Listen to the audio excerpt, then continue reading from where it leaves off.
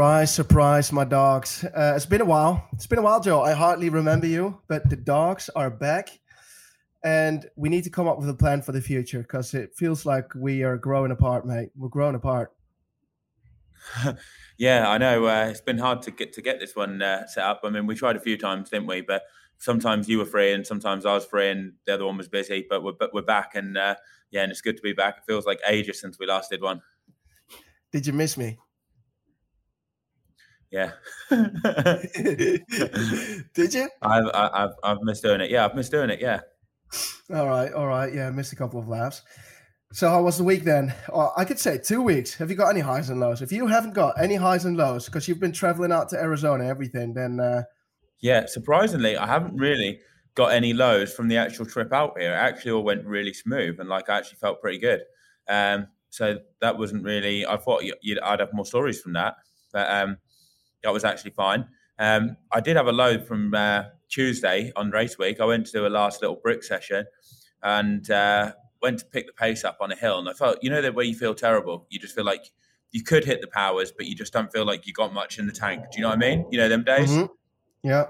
Felt like that, and I was like, "This is pointless. Like, I'm not gonna bother like digging myself a hole like I'm doing an Ironman in 5 days." And the annoying thing was, I was actually filming a YouTube video with Tyler for like the last session before the race, and I had to like influencer. Yeah, and then had to fucking bail on the bike, mate. I was like, mate, I'm just gonna end up cruising it in. Like, I ain't got it today, and I'm just gonna end up like, digging too deep on a day. On race week. So I was like, unfortunately, we're gonna have to sack it off. And he said, "Oh, suppose it's not going to go on YouTube, then, is it? If you're not going to do it?" I said, "Fuck it, put it up, mate. We don't hide the highs and lows here. We'd like to show it all." So yeah, it is. He put it in without, yeah. But that was a bit of a low. But I mean, on the grand scheme of things, it's been all right. Highs wise, my training actually has been going really well. Like in general, like I've actually been hitting some good sessions. So I'd say that's like a decent high. Going into the last race. I can't think of any specific stories off the top of my head though. What about you? Have you got any? But it's good that you are putting it on YouTube because it shows you also the human side of Skipper, doesn't it? I mean, I know you've got a lot of days where you feel shit and then you just cruise in, but if you've also got a lot of days where you like push it hard. But people always think that you always feel good when you're a professional, don't they? So and also it's race week, so it's better to back off a bit than over push it. Yeah, exactly. I've got a proper low, mate. Got a proper low.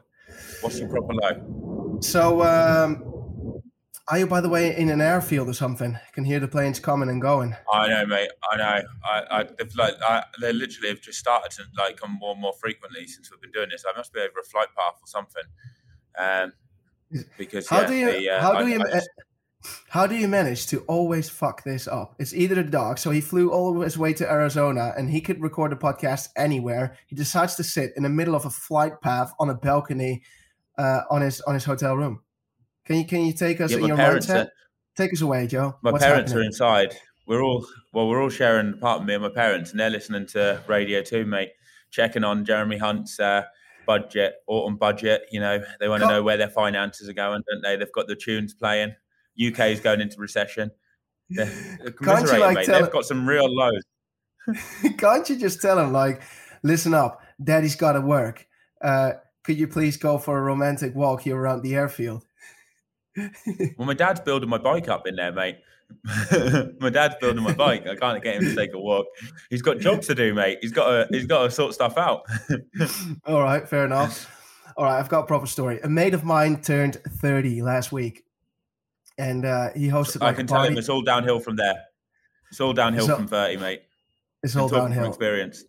So I went to his little party. I trained that day, like I did a longer ride and run. Had like a quick meal in the evening. I went to like a fancy pasta place, but they had these really small pasta plates.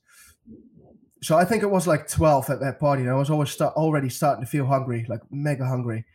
And then at some point, I said to a mate of mine, like, "Oh, when we're walking home, I'm going to order some food because I'm absolutely starving." I was sleeping at his place, and he said, like, oh yeah, let's do that. Let's order something when we're about to head home. So I was really fantasizing about that food, getting the mood in. So then we were walking home. I was looking on the internet for food. So I found a place and it said 20-minute delivery time. And he said, "You sure you still want to order that?" I said, "Yeah, mate." He said, "Well, what if it doesn't come until like an hour or so?" I said, "Nah, it says 20 minutes. It says 20 minutes." So I ordered. We walked home. The walk was about like 20 minutes. Came home. It was, I think, 2:30 back then. When do you reckon the food came in, mate? Shit, you weren't waiting like an hour, were you? Like 3:30 or something? 4:15. 4:15, mate. Oh my god, I'd be so pissed off if that was me. I was so pissed. Because I called the guy after like 45 minutes. I said, "What the hell's going on? Do you still like?" But he said, like, "Oh, that's coming. It's coming. It's almost there. It's almost there." So you're thinking like, could be the next 5 minutes. Could be the next 5 minutes, mate.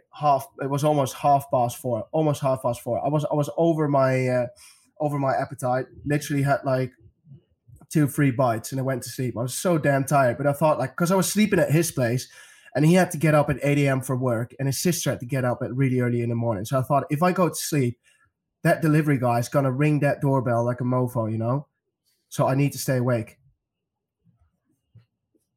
But yeah, So similar thing happened to me with a kebab person, and we nearly ended up getting in a punch up outside the house where we used to live. With a kebab person? Like I was on the way. Yeah, I was on the way back from I don't know, something like with Laura. It was something triathlon specific related, and we're starving. And I was like, "Oh, we'll order a kebab for tea."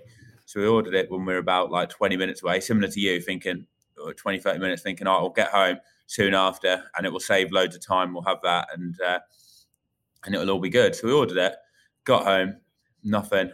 Rang him up and was like, how long are you going to be? He's like, he's on his way. Bearing in mind, this place is like 5-6 minute drive away. So you're thinking, all right, he's going to be within like 10 minutes. Then 15 minutes goes, ring him up again. Yeah, he's on his way. Kept going on for absolutely ages. At this point, you're fuming, thinking like, God, I would have just cooked my tea, because it ended up taking like an hour and a half, 2 hours. And like eventually it came probably after a good 2 hours. So he'd been at home waiting an hour and a half, and we were hungry anyway when we ordered it. So you're thinking like, God, if I'd known this, I would have never have got it.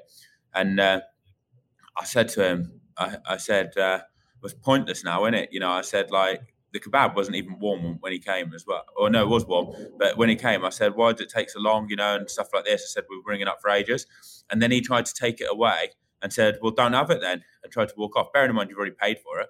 And I was like, no, we're having it. So I took it, and he ended up giving me some abuse or something. I can't remember how it escalated. But what I do remember was him taking his like belt off outside the house, and he was trying to whip me with his belt, and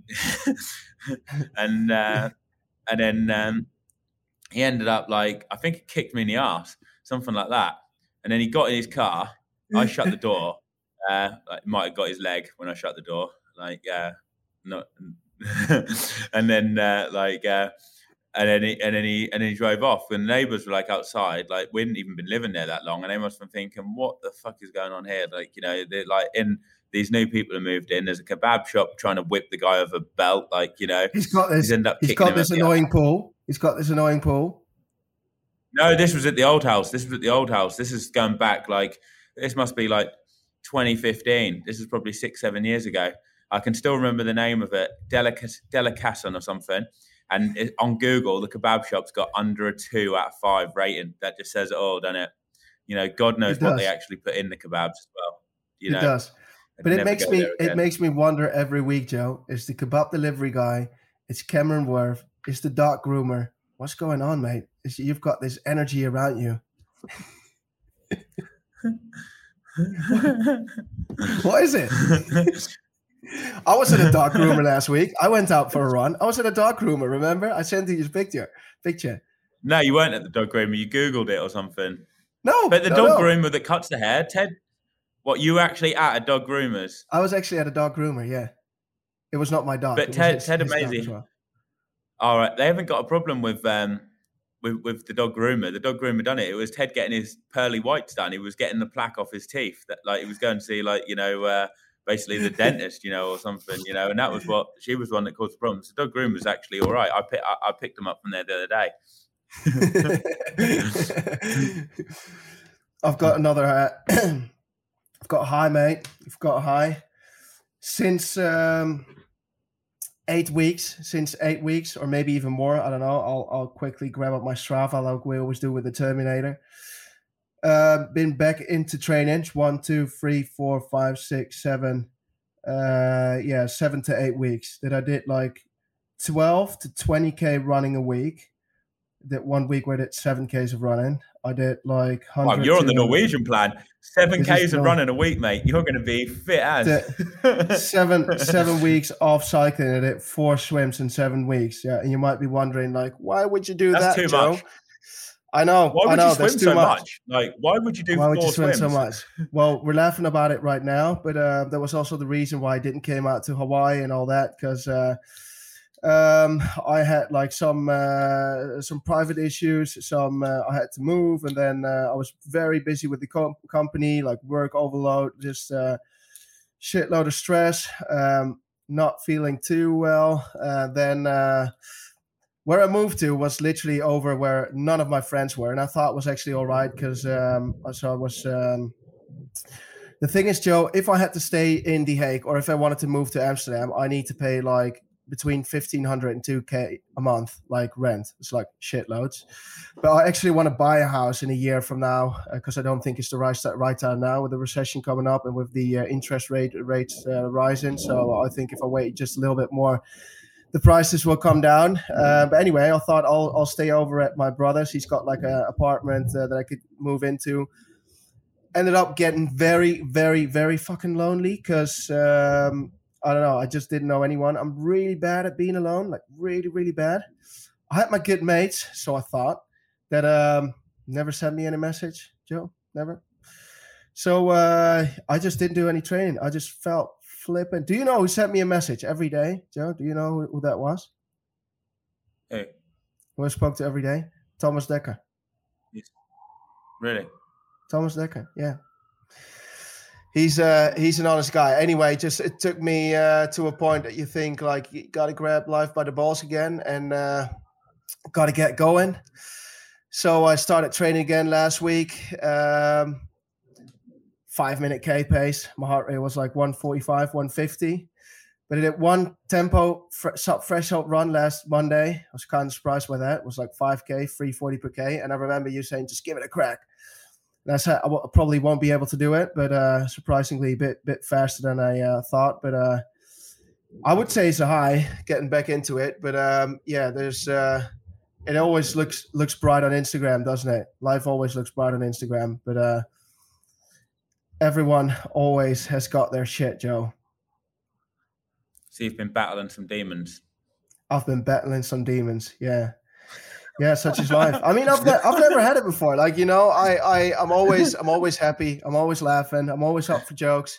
And I've never had a period in my whole life that you wake up and actually feel like flipping unhappy or whatever, you know. It's I can't even explain. But anyway, back in the game. And training. So in about 2 weeks, or what is it? Yeah, 2.5 weeks. Going to South Africa with Thomas. Do you know what else is a stressful period? I've been speaking to some other people about it. Now the end of the year is coming. Well, you've got a manager, but like sponsorships, income, you know, it's also part of being a professional athlete is the stress of financial insecurity, right? I don't know if you've still got that or not. I think sponsorships are absolutely horrific. I was actually talking to a guy last night here, and we were talking about sponsorships. He was talking about sponsorships actually in CrossFit, and he said that he met up with the male and female champion from CrossFit, and they're on good money. But he said most of the people in CrossFit are on terrible money as well. I thought they were on good money, and he said no. And he was telling me about what some of them said. And also, I was talking to a triathlete the other day, and he'd won a regional championship Ironman, and he said that he hasn't even got a cash sponsor and can't even get a bike to someone to give him, and he won a regional championship within the last 12 months. I thought that was absolutely crazy, you know, that someone could win a regional championship Ironman, one step below Kona, and not even have one cash sponsor. I think part of the reason I was saying it, this is my part of my theory is behind it. I think there's a lot of youngsters that are coming up in the sport, you know, who are doing pretty well. Like they're like under 25, 21, 22, 23. They're living at home with their parents, so not really paying that much. Then they start getting they've not had any money really, but they're pretty decent. Then they get a couple of good results and they can do some of the PTO races. They can get some thousands of pounds. And then some sponsors are like, this guy's good. He's really young. We want to sponsor him. So then they say, yeah, we'll be interested in sponsoring you. And the guy says, yeah. And they're like, he doesn't really know how much to ask for. So he'll say something like, yeah, they'll offer him $5,000 or something. And he'll be like, fucking hell, $5,000, you know, that's pretty decent. They might have a few bonuses in it as well. And he might pick up 4 or 5 sponsors like that. So he's getting, say, 25K, plus he's getting bonuses on top, then some money from the PTO races. Before he knows it, he's getting 70, 80K a year, which, like, when you're living at home with your parents, he's like thinking like he's absolutely rolling in it. But then the guys that were getting, say, 20K or more than that a year are struggling because the sponsors are like, well, we're not going to pay you 20K when so-and-so is going to take 5K. And the reason is these guys that are taking 5K could probably take a hell of a lot more, but they don't know what to ask for. And for them, 5K is probably a decent amount because they've not had any cash sponsors before. Living at home with their parents, the income's really low. You know, they've got like hardly any outgoings. So for them, they feel like they've made it. And I think part of that is driving the price down for everyone, because then once people start saying $5,000, then it's almost like, does the person that wanted 20 or who was on 20 then say 4K? You know, you can't make a living off like 4K, and then everyone drives the price down. Whereas really, if there was a bit more transparency and people really knew how much to ask for, it would actually keep the price a lot higher. But once people start asking for a lot lower, then everyone suffers and the price goes down. And I think sponsors have actually got, like, it's actually harder now than what it was like 6-7 years ago. And I remember people telling me 6-7 years ago, the sponsors are terrible from what they were 10 years ago. So I think if you looked at it over the last 20 years, the prices of what people are actually probably getting, athletes and stuff, has probably gone down like 5-6 times less per sponsor than what they were back then. Do you know what? I'm sometimes surprised by certain things, because I hear sponsor amounts from people outside of triathlon that are, for example, into gravel racing or something else. And so if I hear what contracts they're on, and if I hear what some top professionals, talking like absolutely top professionals in triathlon, are on, it's absolutely crazy. Like, I'd say sometimes maybe 4 times your contract, 4 or 5 times. I'm thinking like, wow, that is completely nuts. So I do think that triathletes are well underpaid, but in the end, the money needs to come from somewhere. And if they don't have the budgets, they don't have the budgets. But that doesn't take away the fact that it gives a lot of stress, financial insecurity.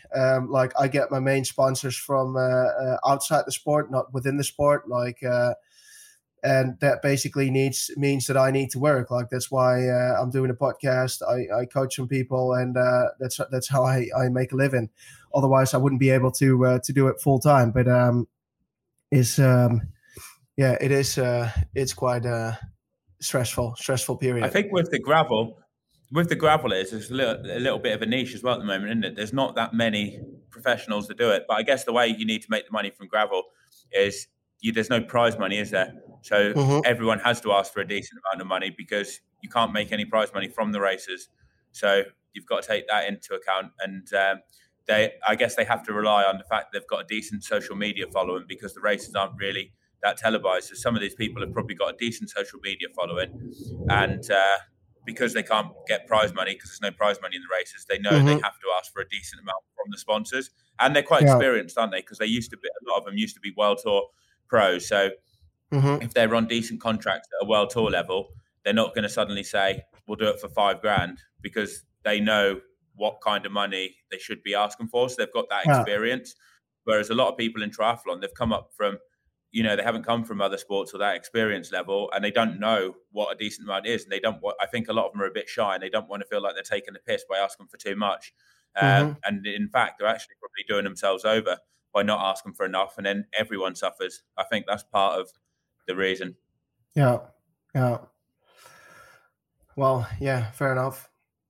But anyway, that's like, it's an extra factor of stress to the game. It lasts till, like, it's literally now till Christmas, isn't it? Yeah, you've got. This is the time when everyone's trying to get their sponsors, because normally it's all like finalized around this kind of time, isn't it? From like January onwards, and then once you get to Mm-hmm. January, it's actually quite hard to get sponsors. And you'd think that Oh, you were, if you didn't know that that would be a good time, but normally they're already starting from then, and you've kind of missed the boat, haven't you? If it gets to January and you haven't got it, although you can still get some, but it's a lot dude, harder. over the last literally like 4 weeks ago, and this is going to surprise you, I was even contemplating of fully quitting triathlon. Really? Yeah. What would you do all the time if you didn't do triathlon? Then? What would you do? Exactly. What would you do? I don't know. I was busy with the Apple business. I was busy with that. And the other days I was literally just either moving or just not doing anything at all, just sitting and feeling like, I don't know. It's just waiting for better times or something. I don't know. I've never had it as well. It's just pretty crazy. You're just thinking like, Sad, I'll mate. go out for a ride. You're just postponing things, postponing, and it just doesn't work. And then I had someone came up with like, it was with regards to like the Apple business, like an opportunity that we maybe could do is to do it like full time. So I was digging into that, and that also meant like full time stopping with triathlon. And then I was like looking into it pretty seriously, because I was thinking like, I do like triathlon. I am improving, but am I ever going to be the best in the world? Well, I don't think so. Am I going to win any races? I don't think so. Am I going to make a proper living? I don't think so. It's all this insecurity, and I don't know. And also, of course, I wasn't mentally in a good state at then. So I was thinking like, fuck it. But yeah, in the end, I didn't. I think you could win some big races. But you need to train hard for it for a long period of time, because in the past, I think you've done like 4 weeks or 6 weeks where you've trained really well, but you've never really given it a real long go, have you? I mean, in New Zealand, that time when we were in New Zealand before the race, you did a decent block of training and you improved shitloads, and then you did like 8.5 hours. And I think if you actually trained like that and did it for 18 months or a year, you would be going really, really well, because you've seen how much you improve over when you just do 6 weeks. I mean, in Font Romeu, you really only did like 3 weeks and then went and did Almere. But if you actually trained like that 3 weeks for 6 months, that's the thing. My life is like Lionel Sanders, his training videos. There's always shit coming up, and I'm just thinking like, why have I always got shit? Because I'm not like that with work and all that. Like it always works out for me. But then with triathlon, there's always something coming in.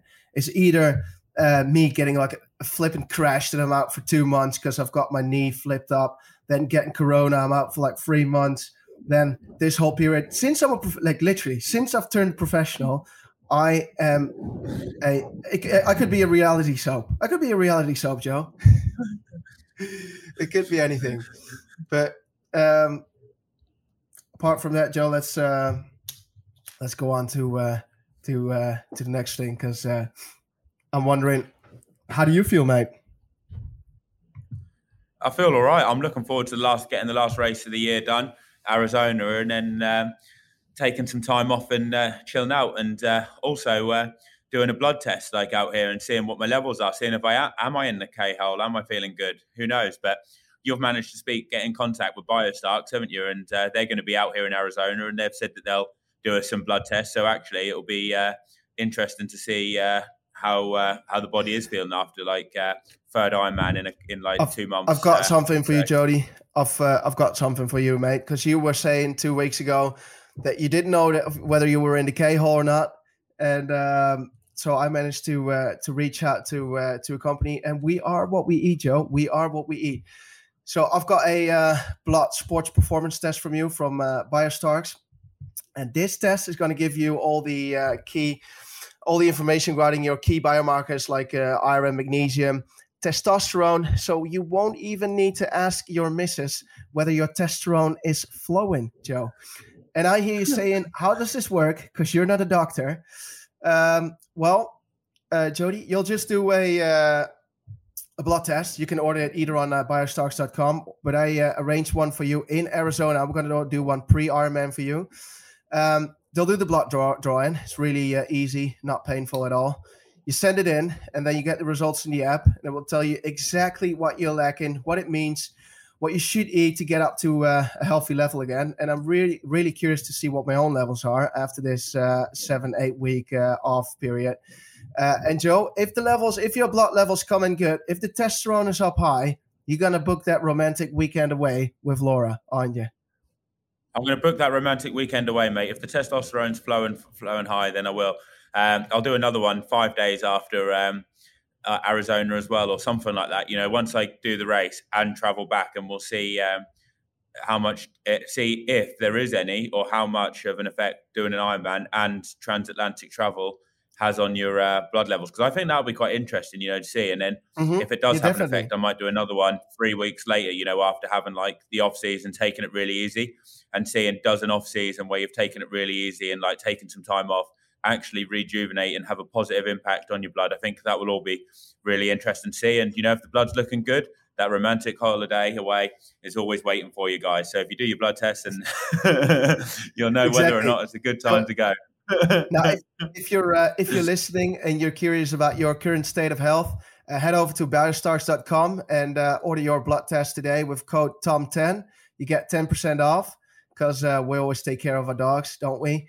But yeah, I am pretty curious to see, first of all, what after 8 weeks being indoors and being depressed and hardly any training, what that's going to do. And also your results with doing a blood test pre-Ironman and post-Ironman, what kind of impact an Ironman has on your blood levels. We're going to talk about that probably next week if we get the results in, and otherwise the week after that. But that would be really curious to see, like,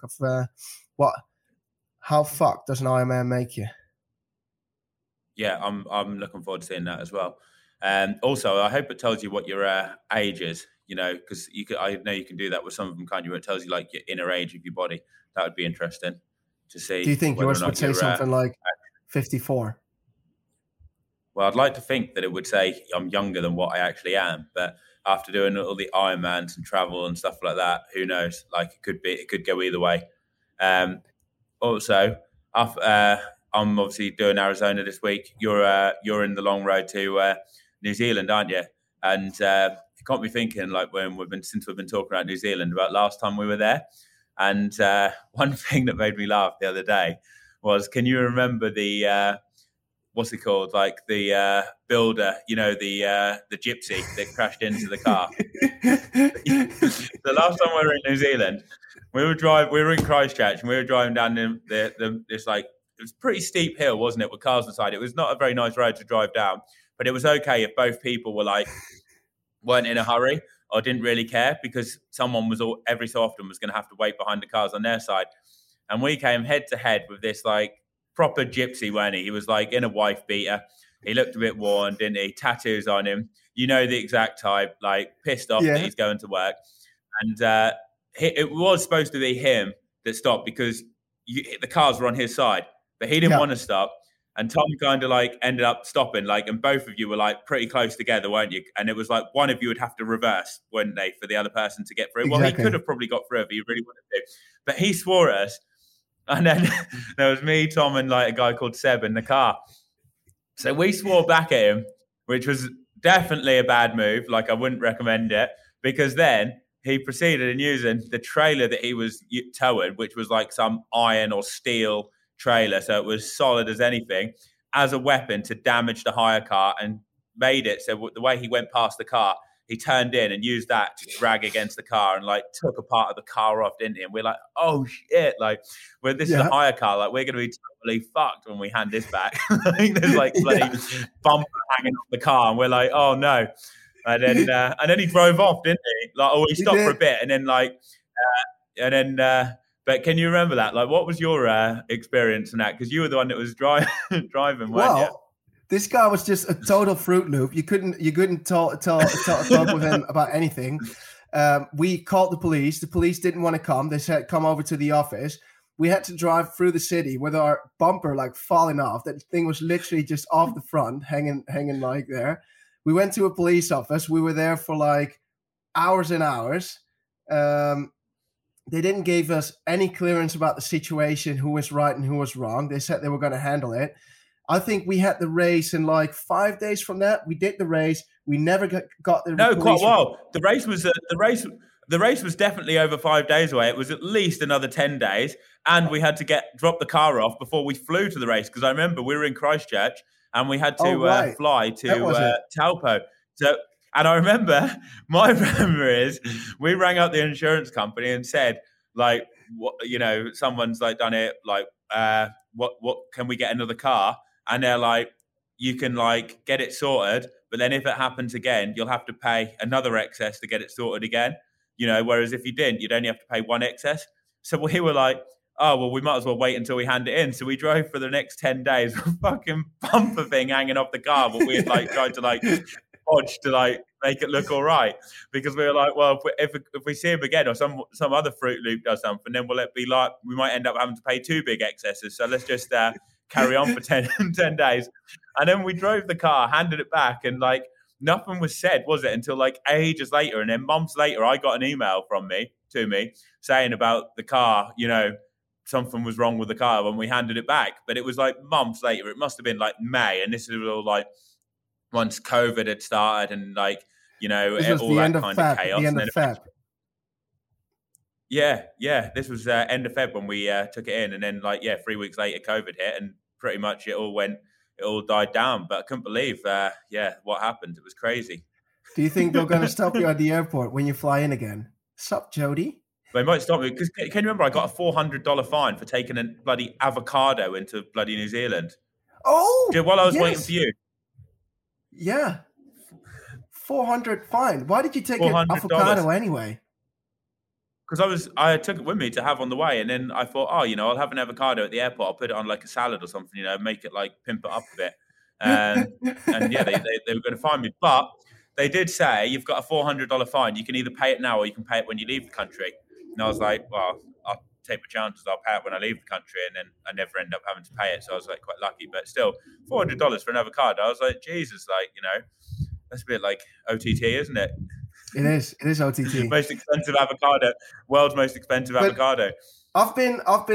So we're both doing Ironman New Zealand probably again. The race course, by the way, on Wanaka, they changed it back to the old loop. It's the old loop again, the big loop.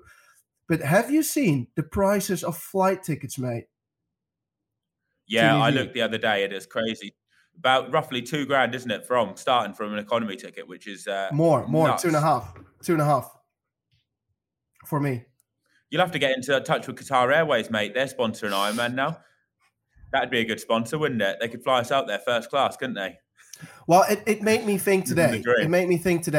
Why would I go to New Zealand to do a race, pay $3,000 for flights? I remember the food is absolutely crazy expensive, so that will be another $3,000 if you go with Joe Skipper. And was the food that bad? It was not bad. It was really expensive. Yes.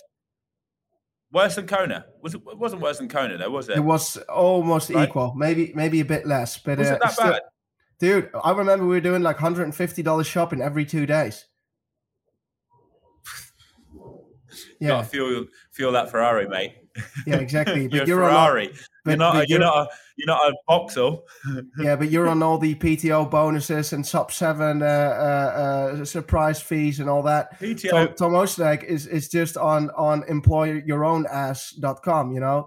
It's Tom Oosterdek's a kit car, mate, that's going to be tuned up. He's like a Ford GT40 that's getting built, and then when it's going out for the test drive, you don't put like 88 petrol, do you? What you get in America, you want to put that premium 99 stuff, and mate, let the engine treat the engine well, Well, depending on sponsorships, I might go there. Now, I want to go to New Zealand, but it makes you wonder. Like, I remember back in 2020 when I went, flight tickets were something like $900. Yeah, I remember getting business class for $2,500, and I looked the other day; it's like $7,000. Yeah, it's absolutely crazy. Nuts. It went up like huge 3 times. Yeah. Hey Joe, I've got I fucked my back flying there before. Like I fell asleep in a real dodgy position twice, and like 2 long flights. It doesn't sound like much. I know people are thinking he's a hypochondriac. That never happened. Honestly, I slept like this, twisted. 2 14-hour flights, slept like a baby. Had one good run the first day I got there, and thought, I feel all right. Then it gradually got worse. About a week before the race, I could feel something. That sciatic pain. Have you ever had that sciatic pain where you put your foot down and you feel like shooting pain? So I was getting that, and I thought foam rolling it would ease it off. It's obviously a tight muscle or something like that. Little did I know, I was actually then making it a bit worse and worse. So the pain was probably getting worse.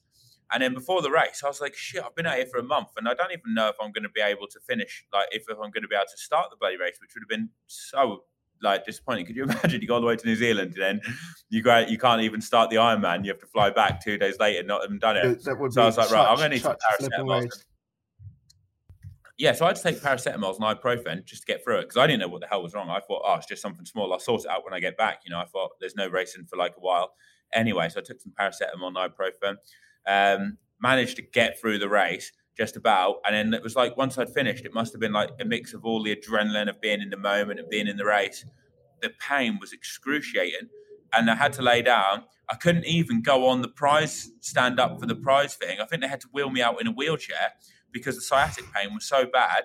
And for when they got rid of me at the end, they had to wheel me off in a wheelchair. It wasn't because I was totally smashed from the race. It was because I couldn't even stand up. I was like a 90-year-old, Sciatic pain was that bad. Had that for 3 bloody months afterwards. Absolutely horrific. One of the worst injuries I've ever had in my life. Only because he flew economy with the rest of the people.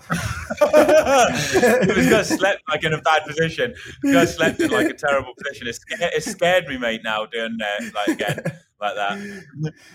Can you imagine how fit I'm gonna be the first time I'm gonna fly business class?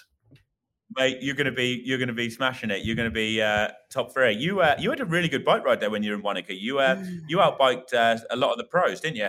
I can remember that. Like that was like at that time, even probably to now, I'd say that was probably one of the best bike performances you've done in a like professional race. Bearing in mind you started with the age groupers, you didn't even start amongst the pros, did you? Well, let's see if we can do it again then in Wanaka. I do. Yeah. That was. That was a really good. And I also had remember that my chain rings were like fully loose, like my front ones, and I had to stop for like 2.5 minutes because my chain was stuck between my chain rings. But we need to check the results. We need to check the results because I'm not actually sure who got the fastest time out of me and you. It was really close because I remember I had did I? But it was close because I had a shocking run.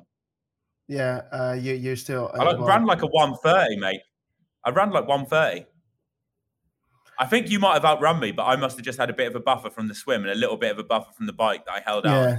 Something like that. Could you imagine how motivated you'd have been though if you would have actually known that you were catching me? And like, imagine if someone had said at like 7 or 8 miles, we'd have started together.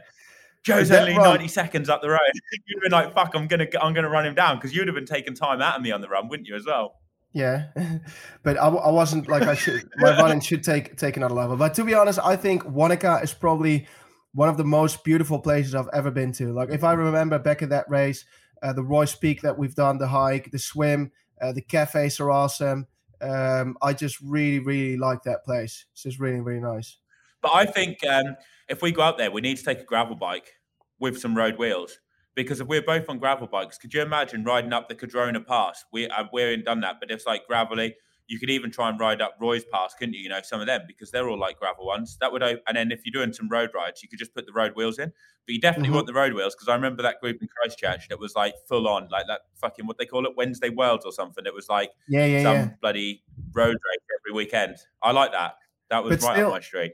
But still, Joe, if you need to pay $3,000 for a flight ticket and then 2 bikes, it's also a hassle with the hire car, getting like 4 bikes in and all that. I remember that was a pain in the ass with your bike standalone. But anyway, Joe, I've got a date story, a date question, triathlon dating related question. And I'm curious what your opinion is. All right, got in. So a gram follower sent this one in.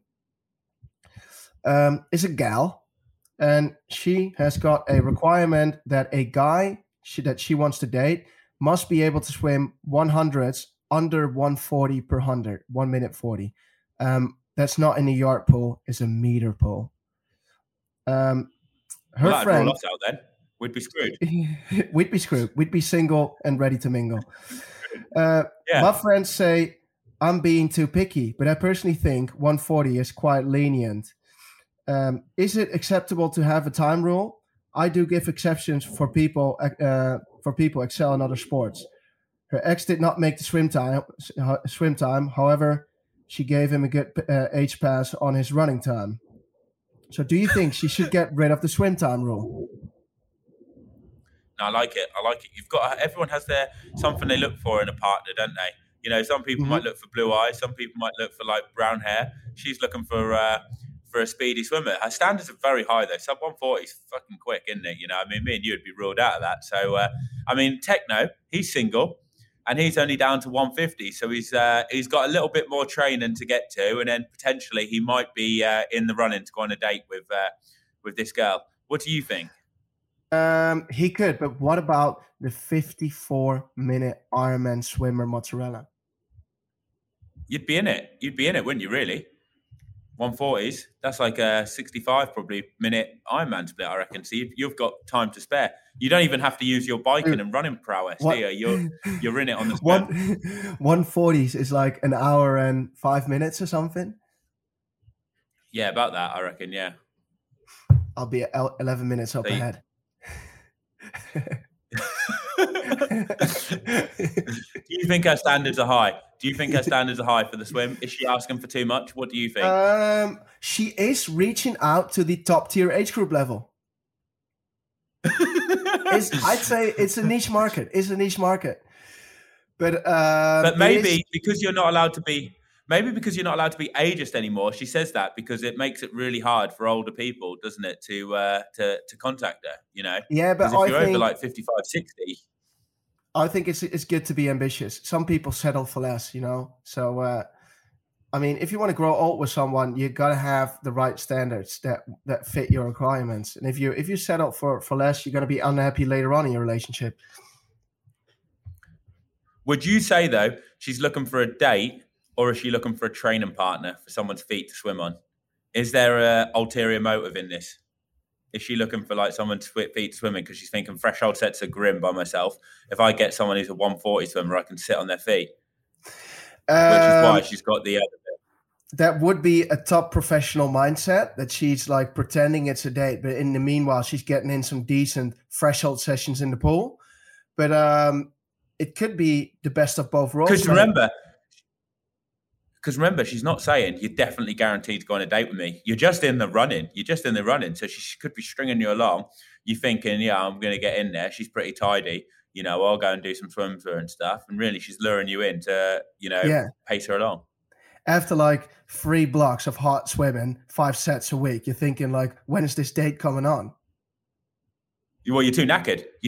Because you've been towing her around all the time for swimming. You're too knackered to go on a date. So like, she doesn't have to worry about you pestering her because you're in the K-hole, mate. Your blood levels are low. Testosterone's gone through the floor. You can't do anything. The last thing you want to do is go on a date. Exactly. I would say be wary. If you're dating this girl, get some blood tests and see where your levels are at. You might not be able to take things to the next level if you train with her too much. She's a weapon. Exactly. You want to be sure that you're at least, so if you're, for example, a 139 per 100 meter swimmer, you need to be sure you're on a good day when you're proving it to her. Because if you're off, then boom, you've lost your chance. You lost. You're never getting that invite back again. No, exactly. All right, mate, let's head over to Ironman Arizona. You've got a sneaky little race coming up this weekend, haven't you? Yeah, I have. What did you want to know about it? I want to know what you're going to do post-race. Oh, I'm doing the beer mile post-race, 100%. So because we haven't done a podcast for a while, we haven't given an update. I've got a course in mind, which is going to be along the riverfront or whatever it is. I don't know if it's a canal. Whatever that water is, I'm going to mark out a 200-meter course where it's 200 meters up and 200 meters back. And my question to you, Tom, is I've got a question. I'm staying literally right above the Whole Foods. So I had a little gander yesterday, saw some alcohol, and I've got a choice. And the choices what I've got at the moment is 3 choices. Do I, first of all, extremely frowned upon. Sam Long said that he's going to do the beer mile, and I expect he'll take this tactic. Do you go for alcohol-free and take a time penalty? Personally, I think that's out of the question, because obviously if you go alcohol-free, that is going to incur one. Do I go for beverages have to be 5% as well on average? That is actual official beer mile rules. So do I go for something like an easy drink and 5% beer and go all in? Or I've seen some really nice Belgian beer, which is a Le Chouffe gift set, 4 different Le Chouffe beers, and you get the glass. Really nice beers. Downside is the weakest one of them is 8% and the strongest is 10%. So it'd mean drinking 2 high strength beers, 330 mils each, but they do taste good, and it would be the Belgian beer mile. Or do I go for the easy drinking 5%ers and just go all in? Well, what do you reckon? It depends on, does easy drinking for you mean you get it down quicker? Because in the end, that's what it is about. Yeah. So if you really like the Belgian beers and you can down them quicker, even though they're stronger, you go for the Belgian beers. But in the end, it's all about how fast can you chuck them down, because the alcohol percentage doesn't really matter. I could chuck the other ones down quicker. What? I could get the other one, the easy drinking ones, the ones that you could get in quicker. The Le Chouffe would be like more showboating. It would be like, yeah, they're stronger. I can't drink them as quick, but I'm going to rely on my running with fucked Ironman legs to do the business. Why don't you just... It's like if you try and... Why don't you rock up with like... It would be like if you're in football. Why don't you rock up with like 3 or 4 golden drags? Golden Drags. They haven't got them in there, but I love the Golden Drag. I absolutely love that. That's a strong one. That's like 11%. That isn't it? Yeah. God, 12. I'd be hammered after that. It's like drinking that's like drinking 2 bottles of wine for it. Jesus, like after an Ironman.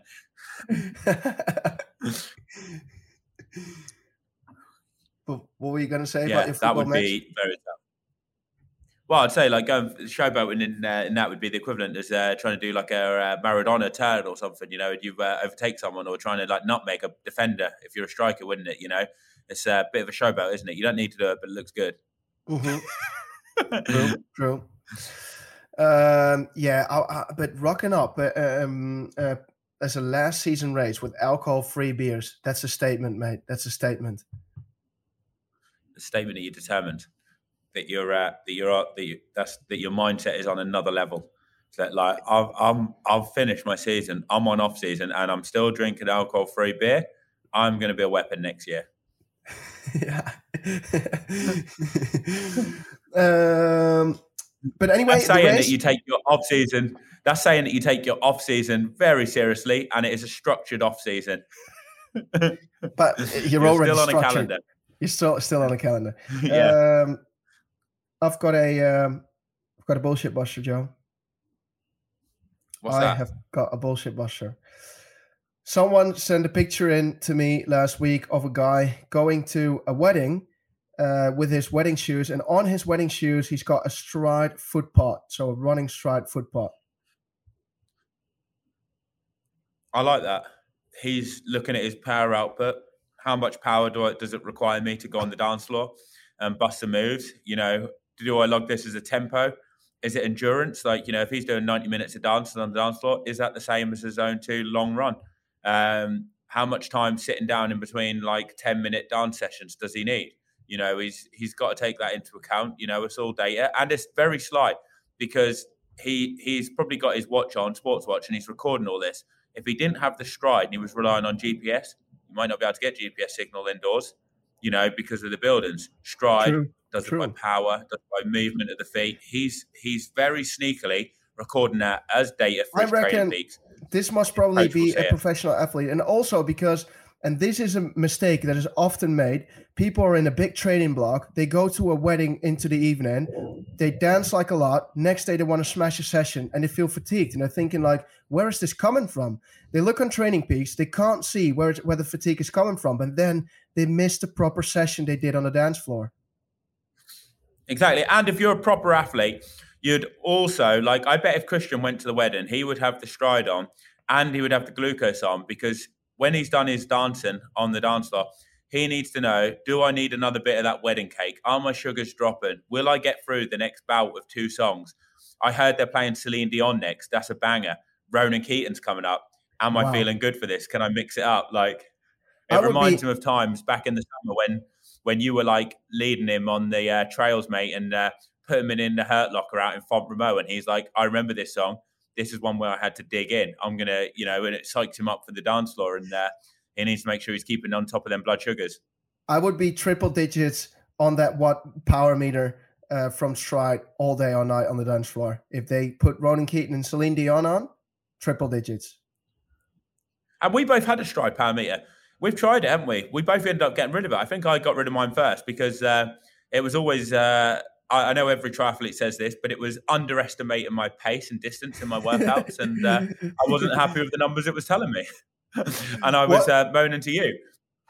What and did you carried by on the with way, it a bit. What did you think of that run then I did last Monday? So 7 weeks of 20K a week, 5-minute K pace, and then one run where I did 10Ks and 5Ks at like 3:37K pace. I like, boom. I think you're back in the game, mate. Back in the game. The road to New Zealand on. I was surprised. No, I thought you'd do under 340K pace because I in the past I think you've always underestimated how quick you'll do certain runs and stuff, and then you've done better. Like I remember when we got back from New Zealand, you did that 5K ages ago, and you were like 15:30 something, weren't you? Or 15:40 something like that, and you didn't think that you were going to break like 17 or 16:30, did you? So I think you always worry. And I remember when Ryan Bolton gave you that 26K run, didn't he? Like sub 345K pace for 26K, and you were like shitting it. You put it off until like 9 o'clock at night or something, didn't you? And then end up doing it, and then did it a lot. And you were actually it wasn't that bad. Once you got into it, you were all right. So I think you just need someone. If you had a training partner, well, I think your problem is because you don't have anyone to do it with you for a lot of the sessions. They seem a lot harder than what they are. Whereas you could do with having someone like a Techno on the bike or someone to run with. I could, and you would actually, yeah. I've been thinking about putting a message out because now I'm over at like my parents. All my mates live in like Amsterdam or The Hague, so maybe I'll go back there, but maybe not because it's just a couple of months. I'm like probably going to Spain or anywhere anyway, maybe. But I've been thinking about putting a message in a newspaper because there's like a lot of people that are lonely. For example, older people, 60, 70, and that could be still fit, like just going out on the bike. And I've been thinking about doing a call if one of these old people just want to come over to my place twice a week. I'll give him lunch, I'll give him food. I'll give him some Celine Dion and Ron and Keaton, and they'll pace me on the bike, just like Techno. I think they'll love it. Yeah, I think it would make a massive difference because part of the problem is for you as well is if you end up putting a session out like back because you're worrying about it and you're like, oh, this is going to be really hard. And then you end up struggling to fit the other train in.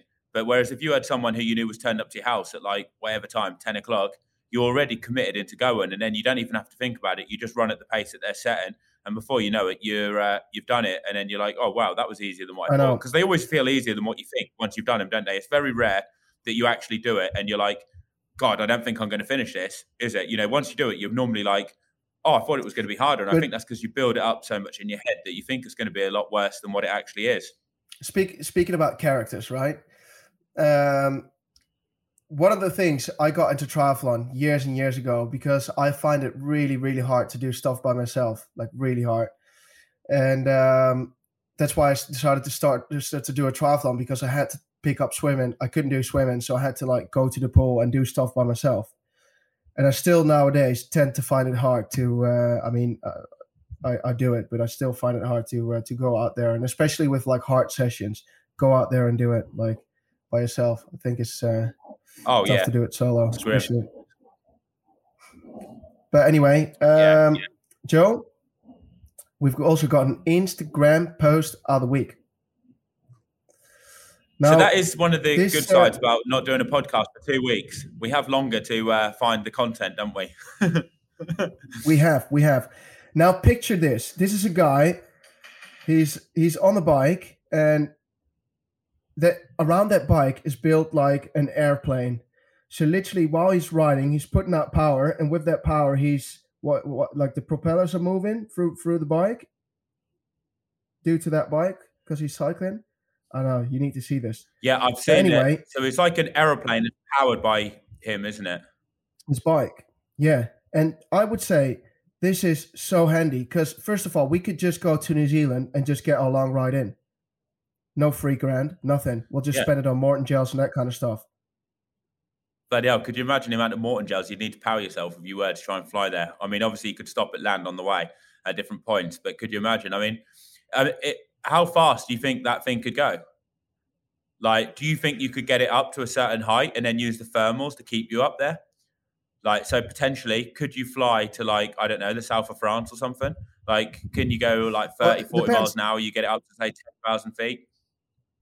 And what advantage would a chain gang in the air give us? Yeah, because I mean, if you think about it, right? If I could do say 12-hour TT, 280 watts, let's say you could do a 12-hour TT at a decent power. Could we do like say, I do 3 hours, you rest up for 3 hours in the back, just sitting down, then you take over for 3 hours. But all you would have to do is just ride hard enough to keep at a decent height, because then you can use the thermals to keep you up there. So you could ease off every so often, and you just like once you start dropping because you're out of a thermal, you just pick it up a little bit.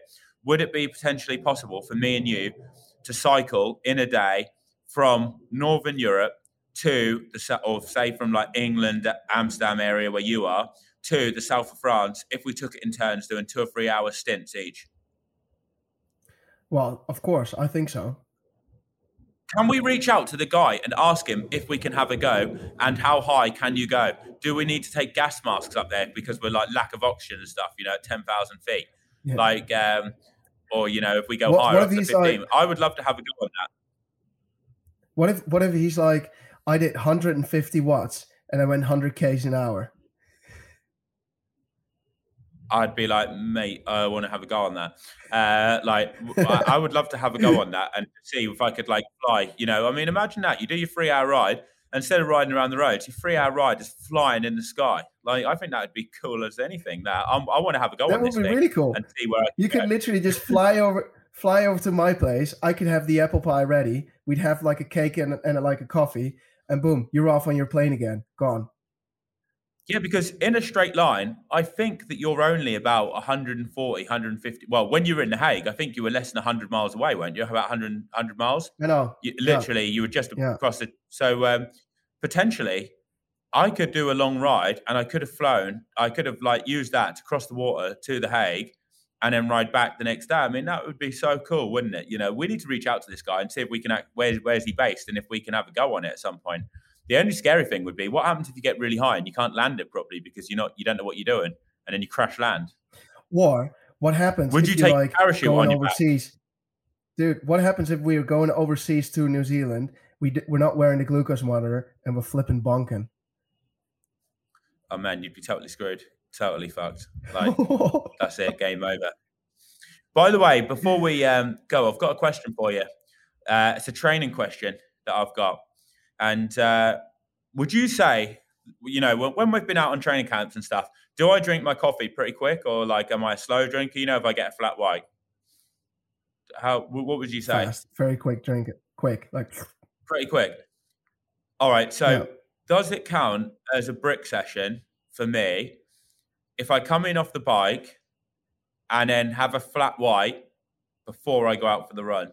Or is that 2 individual sessions? What's the rules? Like, what's the turnaround time?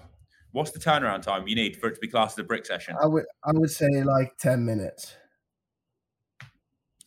Because when I do a ride sometimes with Techno and we do a bike and a run, he gets around my house and he's like, I'm like, all right, let's go. We're going already? Are you having a drink? I'm like, oh, go on in, I'll have a quick coffee. So I have a quick coffee and then I'll go out for the run.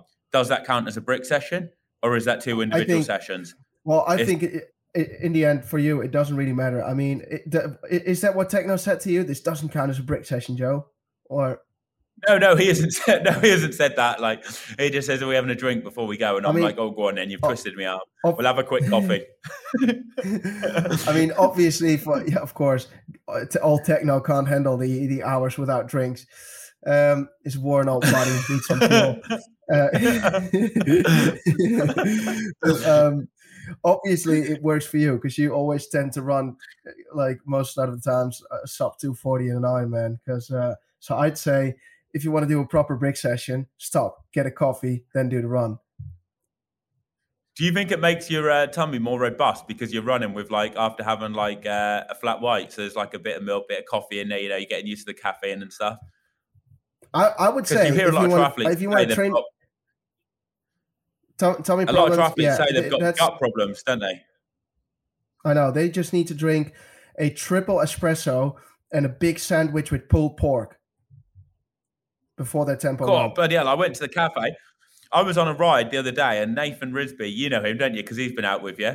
So, Yeah. can you remember when we did that, like when we paced Ross around, didn't we, for that 40K thing? So I did a ride. I was out Yeah. with Phil, you know, the pensioner, 67 years old. And it was on Sunday, and it was like my last longer ride before I was heading out here. And they met me at my house. Phil comes. He's on his like road bike.